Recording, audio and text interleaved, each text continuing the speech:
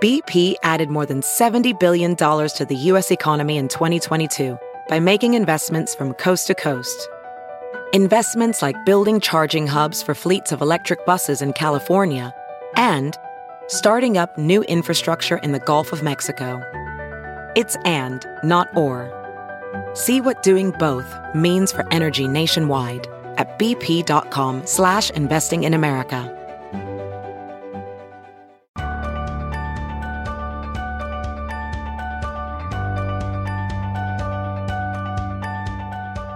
Welcome back to Breaking Through. We are having a mental health conversation with Colorado kids. We are having a tough but real conversation with young Coloradans about how mental health affects them and the people that they care about. I'm Kim Posey with Fox 31 and Channel 2, and we are joined by 5 young people and a professional counselor today. We're going to make a few quick introductions. Deja, tell us about yourself. Hi, I'm Deja. I'm 14 years old. I'm from Southwest Denver. Hi, I'm Zane. I'm 14 years old, and I'm from the Spring. Hi, I'm Kian. I'm 15 years old, and I'm from Durango. Hi, I'm Evan. I'm 19. I'm from Loveland. I'm Jessica. I'm 18. I'm from Aurora. And Camille, tell us about yourself. Camille Harding, and I'm the Division Director for Community Behavioral Health with the state of Colorado, and I've practiced as a licensed professional for a while. All right, thanks to all of you for coming in today. So let's talk about if you or one of your peers notices that something is just not right with yourself. How do you handle that, and who do you talk to about that? Well, so there's this box at our school. It's in the student counseling. And so what you do is, let's say, imaginary friend, Jimmy. Let's say he's depressed or you feel like something's wrong with him. So what you do is write his name on a piece of paper, put it in the box. A counselor then later on would go to the box, grab the paper, see the person's name, and go to the student and talk to them on how they feel.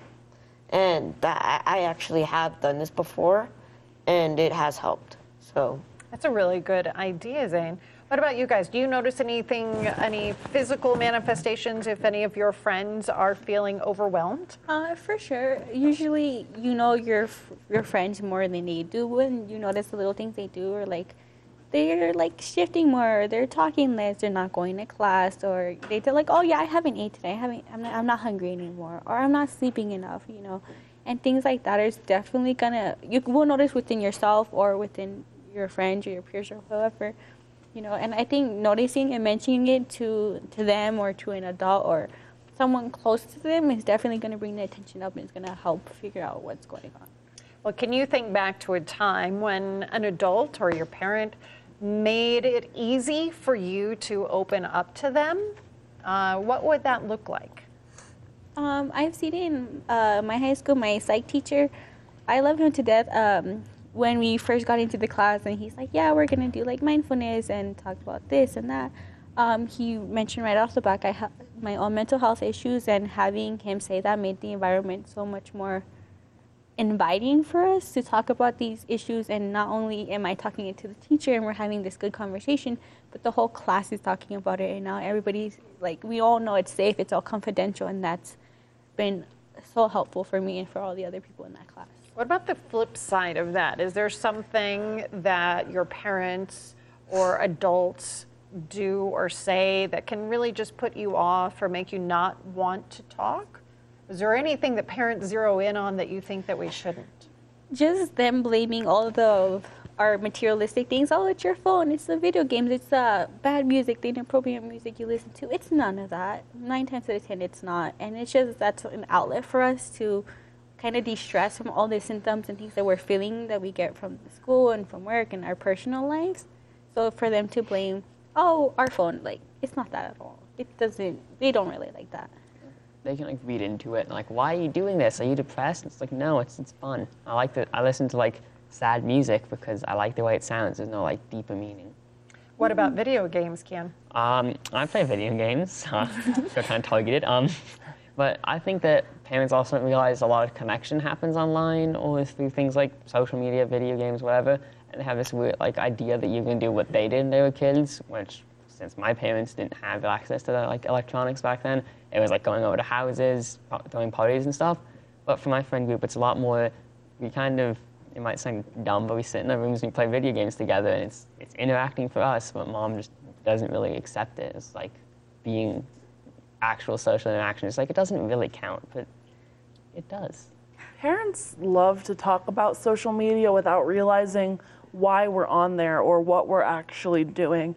I would say at least 80% of the time, what we're doing on there has something to do with either communication or our interests. And it's doing something to engage with our interests, or doing something to engage with friends or significant others or people we can't see. Like, we lose in the mental health conversation, we focus so much on the negatives of social media that we lose the positives our generation has seen from social media too. Well, of course, your parents and the adults in your lives will always do what they think is best for you. But Camille, I'm sure that there are some approaches that are better than others. What are your thoughts about what adults can do to make ourselves more inviting to young people to talk to us?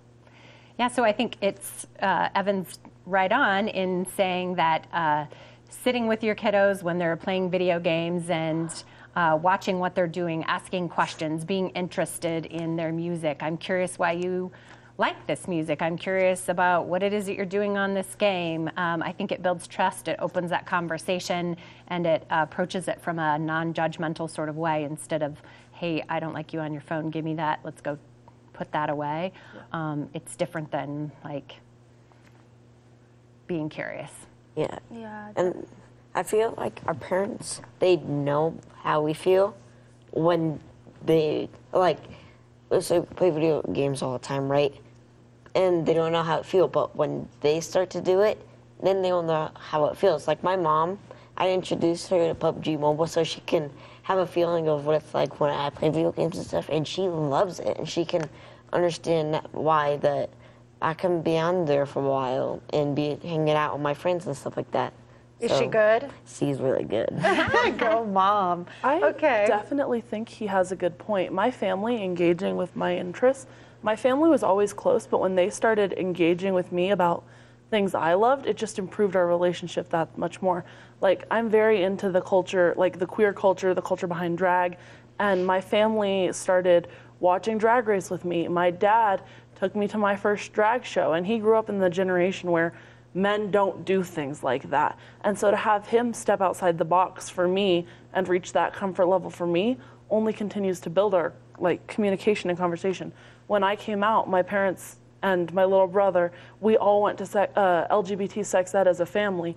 Like, it's all about engaging with your kid and meeting them where they're at. If you want to know how to have conversations, that's the best way. Yeah. And so do you think that all of these things on a daily basis would add to young people feeling comfortable enough to talk if they had an issue, Tasia? Yes, definitely. Like Evan said, instead of belittling the experience or the emotions that your child has, be more understanding. And it's not to attack anyone, obviously, but just having that relationship by doing things that you know your child likes is just a big step towards getting to the place where you are comfortable talking about things you won't be comfortable other times. So being uncomfortable is part of the process. Like being out of the zone that you think as a parent or as a person you think is where you need to be, and just stepping out of it and realizing that some things are just worth talking about and some things are just worth doing with your child. Like, even though you don't think it's fun, like play PUBG, like do it. Try it out. Yeah. See what they see. And Camille, what would you want for parents to remember if they are trying to have a difficult conversation with their kids? Yeah, I think it's continuing to ask, check in, be curious, right? It's not a one-time conversation. It's multiple conversations where you keep engaging. And if you ever feel like you're in a place where your kiddo's in distress and you haven't been able to reach them, it's okay to ask for help and talk to other parents, talk to professionals, and figure out a way that you can help support your kiddo if you are worried about concerning behaviors that you haven't been able to address. Well, thank you all so much for joining us and sharing your experiences. And you can join us for the next episode of our series, Breaking Through, a mental health conversation with Colorado kids. And a reminder that the information shared here is general guidance. It is not meant to replace information from your own mental health provider. And if you need to talk to someone right away, you can call the Colorado Crisis Services hotline at 844-493-8255, or you can text TALK to 38255.